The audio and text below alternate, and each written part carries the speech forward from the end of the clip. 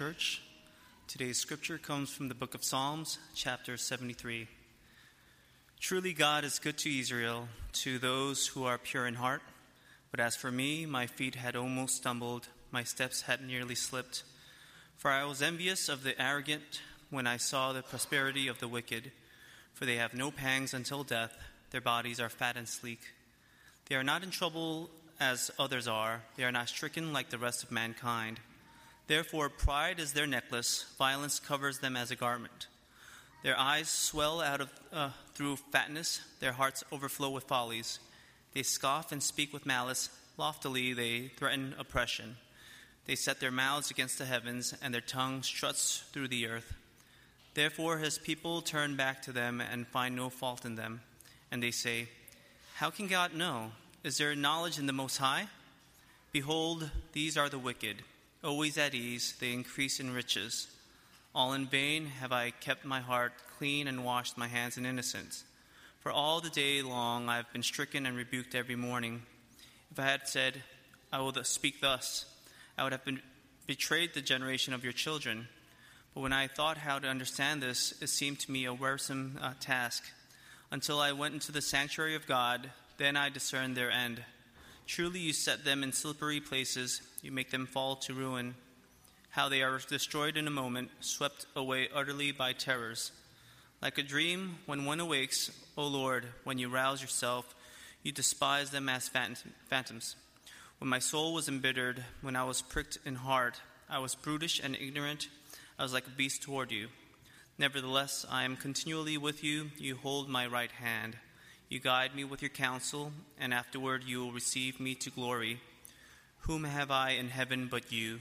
And there is nothing on earth that I desire besides you. My flesh and my heart may fail, but God is the strength of my heart and my portion forever. For behold, those who are far from you shall perish. You put an end to everyone who is unfaithful to you. But for me it is good to be near God. I have made the Lord God my refuge, that I may tell of all your works. This is the word of the Lord. Thanks be to God. Thanks be to God. Thank you for that reading. Well, good morning once again. Welcome all of you for joining us as we come to worship our great God together. I am not speaking today. We have a special treat, a guest speaker who will be coming, speaking to us, and then leaving us literally across the country. Our special guest speaker today is the Reverend David Yoon. You may have heard his name because for the past 10 years, he was the lead pastor of the English congregation of NYPC. It's that massive, great church that you see as you're riding the lure into the city. Sorry. I threw him off up there. I was going to tell him about that. With a very obscure passage from Lamentations, but it's such an interesting passage of scripture that they picked. But anyway, he recently has now taken on a new call to the City of Angels, Los Angeles, where he will be the pastor of a church out there called Inland Church. Is that correct? Down in Los Angeles. So without further ado, can we welcome God's servant today as he delivers God's word for us today? Let's welcome him.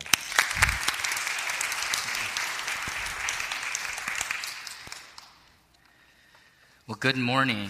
Thank you so much to Pastor John and to the leadership and the staff for the invitation to share God's word with you today. I know that was a greeting, and as I say good morning, my question is this. Is it a good morning? How many of you guys got out of bed and said, yes, I'm going to church today? You don't have to raise your hands, it's okay, because you don't want to incriminate yourself if you didn't raise your hand. Right?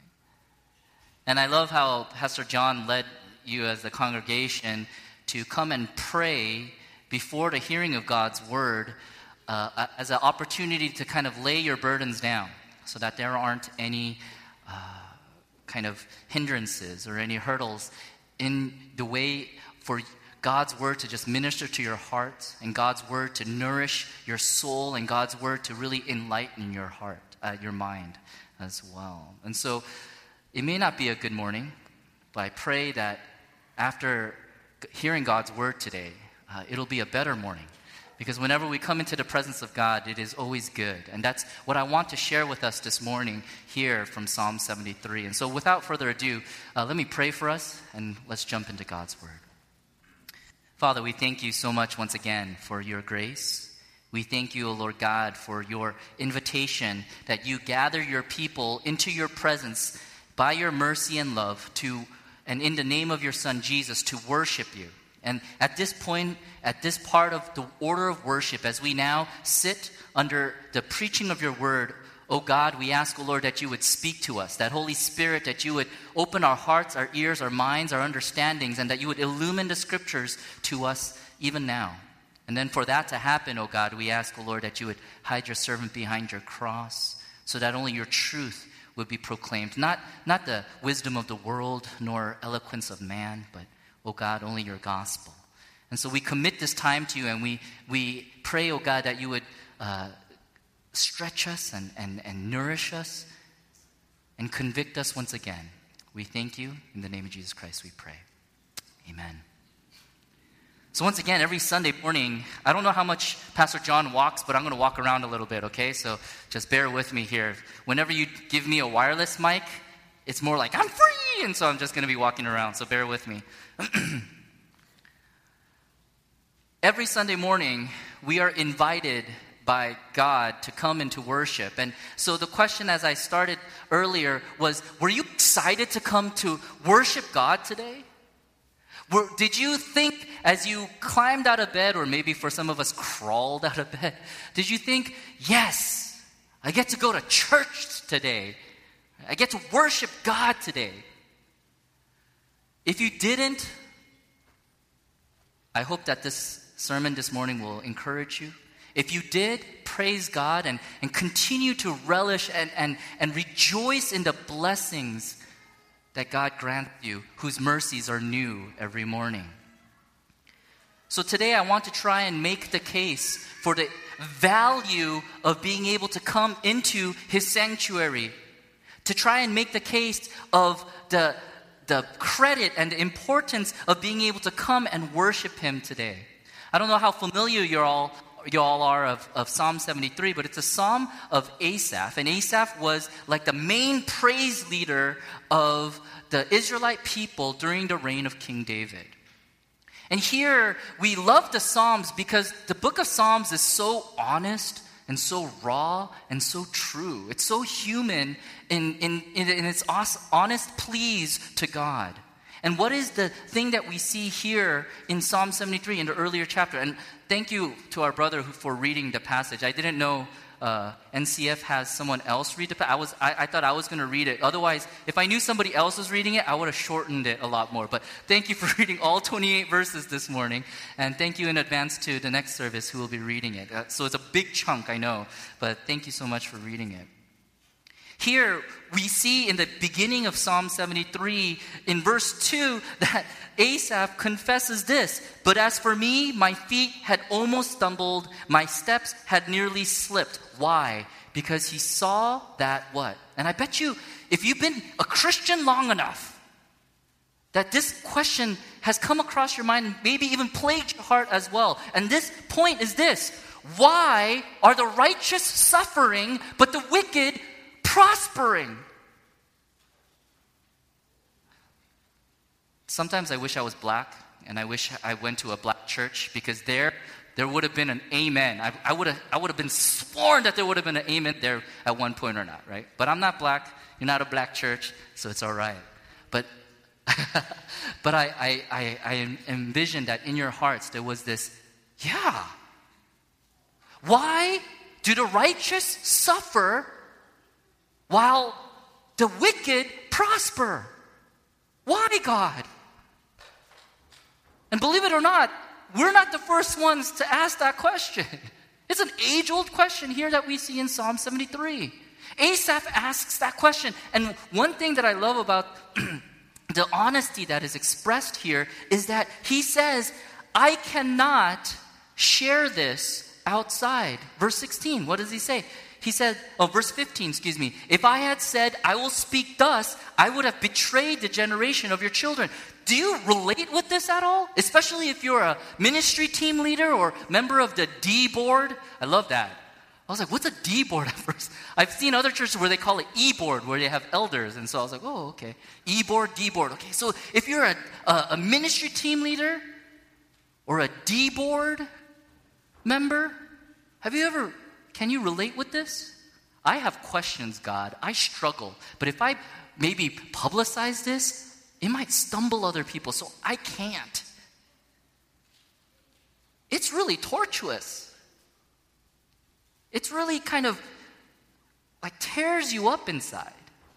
And so he continues to express these frustrations that he has as we look back again in verse 4.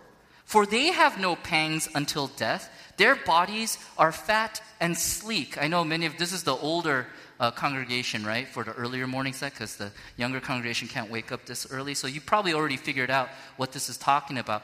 What is there to be jealous about being fat and sleek, right? In today's time, that's like a horrible thing. But back then, it meant that you were what? You were rich. You had enough money to be able to eat your fill, have all the meat that you wanted. Nowadays they say if you're fat and sleek, you're unhealthy. You're probably too poor to afford all the organic this and organic that and salad this and salad that, right? But contextually speaking, this is what he's talking about. Here, they have no worries of the world. They have no pangs of death. They're fat. They're well fed. They're enjoying life. And this frustrates him. And this bothers him. And especially as a leader of God's people, it gives him such conflict in his heart that he can't even seem to share this out loud. He even gets to a point in verse 13 to 14. Maybe this is another point of relevance that you can relate with. All in vain have I kept my heart clean and washed my hands in innocence. For all day long I have been stricken and rebuked every morning. Do you ever wonder that? I don't know how many business owners there are, but when you're trying to report your taxes, there's that kind of, right? Should I write? I don't know. That could count as a write-off. No. Or maybe out in Queens, in Flushing, right? Every restaurant is cash only. Cash only for a reason, right? Because they're able to report differently from what they actually get. And maybe you just made that hard choice. No, we're going to report everything. Or maybe you made this hard choice. No, we as a business, we're gonna close on Sundays. And my apologies if any of you do have a business and you're open on Sundays because you're required to. Okay? And especially we know in our society nowadays, if you're like health service or if you're into protection services with like a fireman or a policeman, because society has to run, we do make exceptions for that. So lots of caveats here. But here there's a point where you think, man, what's the point of me trying to keep the Sabbath holy when my competitor down the street makes a whole day's worth of more money than I do? We live in a consumeristic society, don't we? If I open on Sundays, I know that the customers are going to come and then they'll come back because they go, oh, that place is convenient. They meet my needs. But me, I need to go to church on Sunday. So I have to close. And so I lost some customers over there. Or I'm not making as much money as I could. God, don't you want me to buy organic whole milk for my baby? In vain have I kept my heart clean and washed my hands in innocence. What a wonderful series this summer on sex, love, and dating. In vain have I resisted to keep myself pure for my future spouse. Because everyone else is having a great time, it seems. Or everyone else seems to already know about the nooks and crannies of intimacy, and I have no idea. In vain have I kept my hands clean? In vain have I tried to keep my heart pure?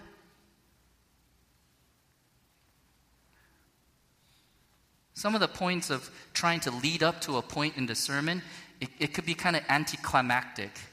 And here's my anticlimactic point to you. Do you know where Asaph finds his answer, the solution to all his questions and his frustrations and the pangs of his heart?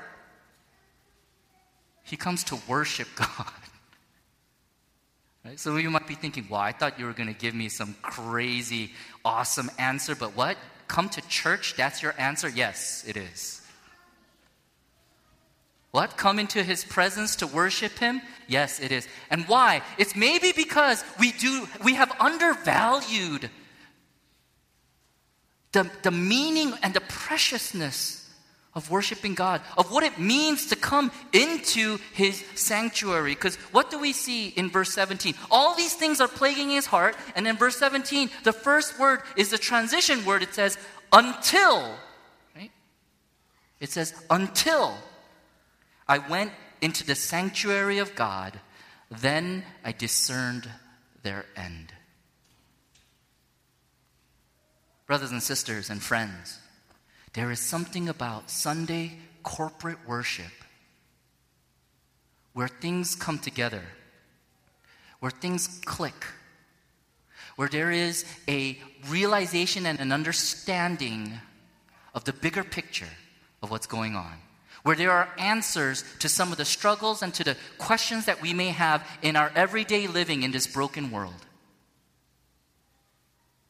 And that happens when we enter into His presence to worship Him as a people of God. So from verse 17 and following, I want to highlight 4 things that we see from the text that may help us to value Sunday worship, to help us to see the importance of Sunday corporate worship, to help us to long for coming into the presence of God, to worship His name, to sing His praises, to listen to the preaching of His word. So what's the first benefit or first thing that we see? It is to be able to have an eternal perspective. To have an eternal perspective. He says it is until, in verse 17, until I went into the sanctuary of God, then I discerned their end. Then I discerned their end. What does this mean?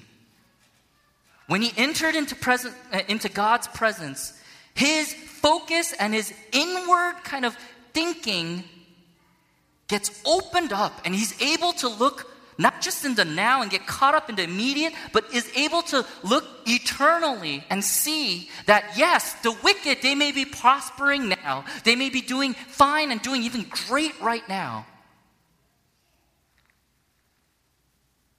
But their end is nothing that I want. Their end has nothing to be jealous of. Their end, because God is a holy God, and because God is a righteous God, and God is the true judge, their end is nothing for me to be jealous of. When we enter into the presence of God, how does that happen, do you think? Because worship then is not about me, or it's not even about us. But rather, we come into this place to worship a God that is far bigger and greater. But at the same time, the marvelous thing is that our God, though great and though marvelous that He may be, comes and meets with us. I'll touch upon that in a little bit. But here, when we are able to see how small we are, it tends to broaden and open up our perspective. And when our perspective gets broadened, there we are able to better categorize and better allocate some of the woes and troubles that are plaguing our hearts at that moment. Y'all should be familiar with this kind of concept, no? Even when you're doing a project, when you're so focused on that one detail, on that one aspect, it's easy to lose sight of the project's goal, is it not? And so then you're reminded, you have to look up from time to time. Any optometrists or ophthalmologists here, isn't it a very simple thing? When you're focusing on something for a long time, that's really bad for your eyes. You have to be able to what? Look up. And look at something far away. Stop looking at yourself. Look at something beyond. And who is that? When you come into his sanctuary or when you come into worship, it is God Almighty. And so when you come into his sanctuary, your perspective gets expanded, and then you're able to see the wicked's prosperity is only momentary. And it's nothing to worry about. And my efforts and my seemingly momentary struggle of trying to desire holiness, to be able to be made more like Christ as the Holy Spirit sanctifies me and makes me more like Jesus, though it's a struggle now and it may not look like it's worth it now, it will be so worth it later. Right? That all that effort, all that worrying, there is a promised end that we can trust in and have hope in. It's to be able to live with that hope. And when we come into his sanctuary and into his presence to worship him, that's when that hope comes alive. Secondly, when we enter into God's presence and we come to worship him, as I touched on it earlier, when we first come, we are amazed and in awe of his greatness and his bigness. That this God that is so holy and so majestic, and I am so small and so wretched and so sinful. But the second thing, the wonderful thing is, this great God comes down and meets with us. That this great God even became man to come and save us. That here we have, I'm going to throw these out because I'm going to trust that this is the older group, right? We are reminded of the eminence of God, his greatness and how holy and how far he is, but also in his sanctuary, in the worship of him, we are also reminded of his imminence. Right? Like imminent danger, it's very close, it's very near. So when we worship him, we are reminded of both his eminence and his imminence. And in his imminence, then, we get to see his faithfulness and his mercy and grace. So that it is worth it. That it is not a struggle. God, where are you? God, it's not fair. Here we are touched by his mercy. And this is where it's highlighted for us in verse 21 to 23. When my soul was embittered, when I was pricked in heart, I was brutish and ignorant. I was like a beast toward you. Let me put that in layman's terms for us, in the vernacular. I was a whiny little bratty kid.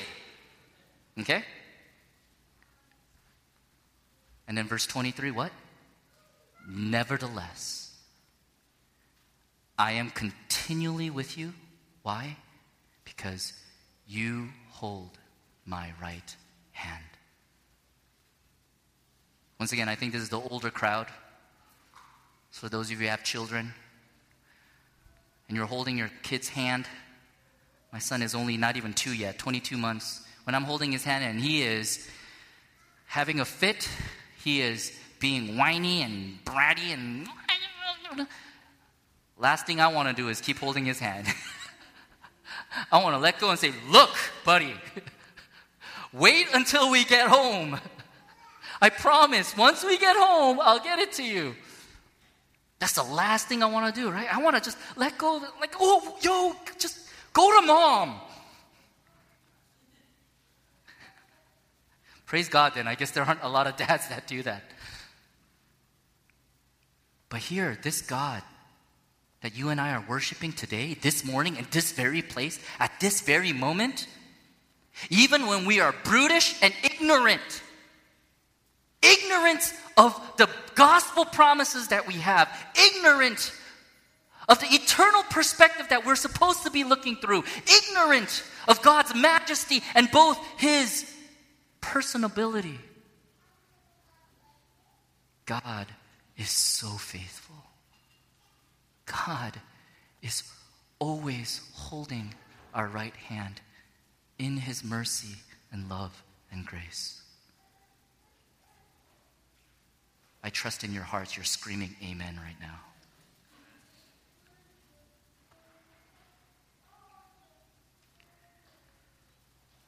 When we come into His worship, we see both the eminence of God and the immanence of God. And when we are able to see that, here as Asaph breaks onto song, for those of you who grew up in the church, the latter half of this psalm should have sounded very, very familiar, right? Very, very familiar. Whom have I in heaven but you? There is nothing on earth that I desire besides you. My flesh and my heart may fail, but God is the strength of my heart and my portion forever. What is the third point? When you come into His sanctuary, you respond in praise. You learn and you are taught to know what it means to delight in God. You come in touch with this Creator Savior, who though you may be brutish and ignorant, though you may be the whiny, complaining little brat that we oftentimes become, He is ever so faithful and will never let go of our right hand. And when we come to realize that this majestic and holy God who knows my situation and will not allow injustice to continue, and in the end, in His time, that we can trust that He is a good judge, that He will bring justice, and that this very just God loves me and is so faithful, we are able to respond. I delight in you, and I desire you, O God. The problem of mainstream Christianity and other Christians is that when you divorce these two, you either take the eminence of God too much and you become so far away, and that tends to make us legalistic or Pharisaic, or we embrace too much the immanence of God and we take God too lightly and we just think, I'm a friend of God, and we just think that He's just someone that is just a buddy.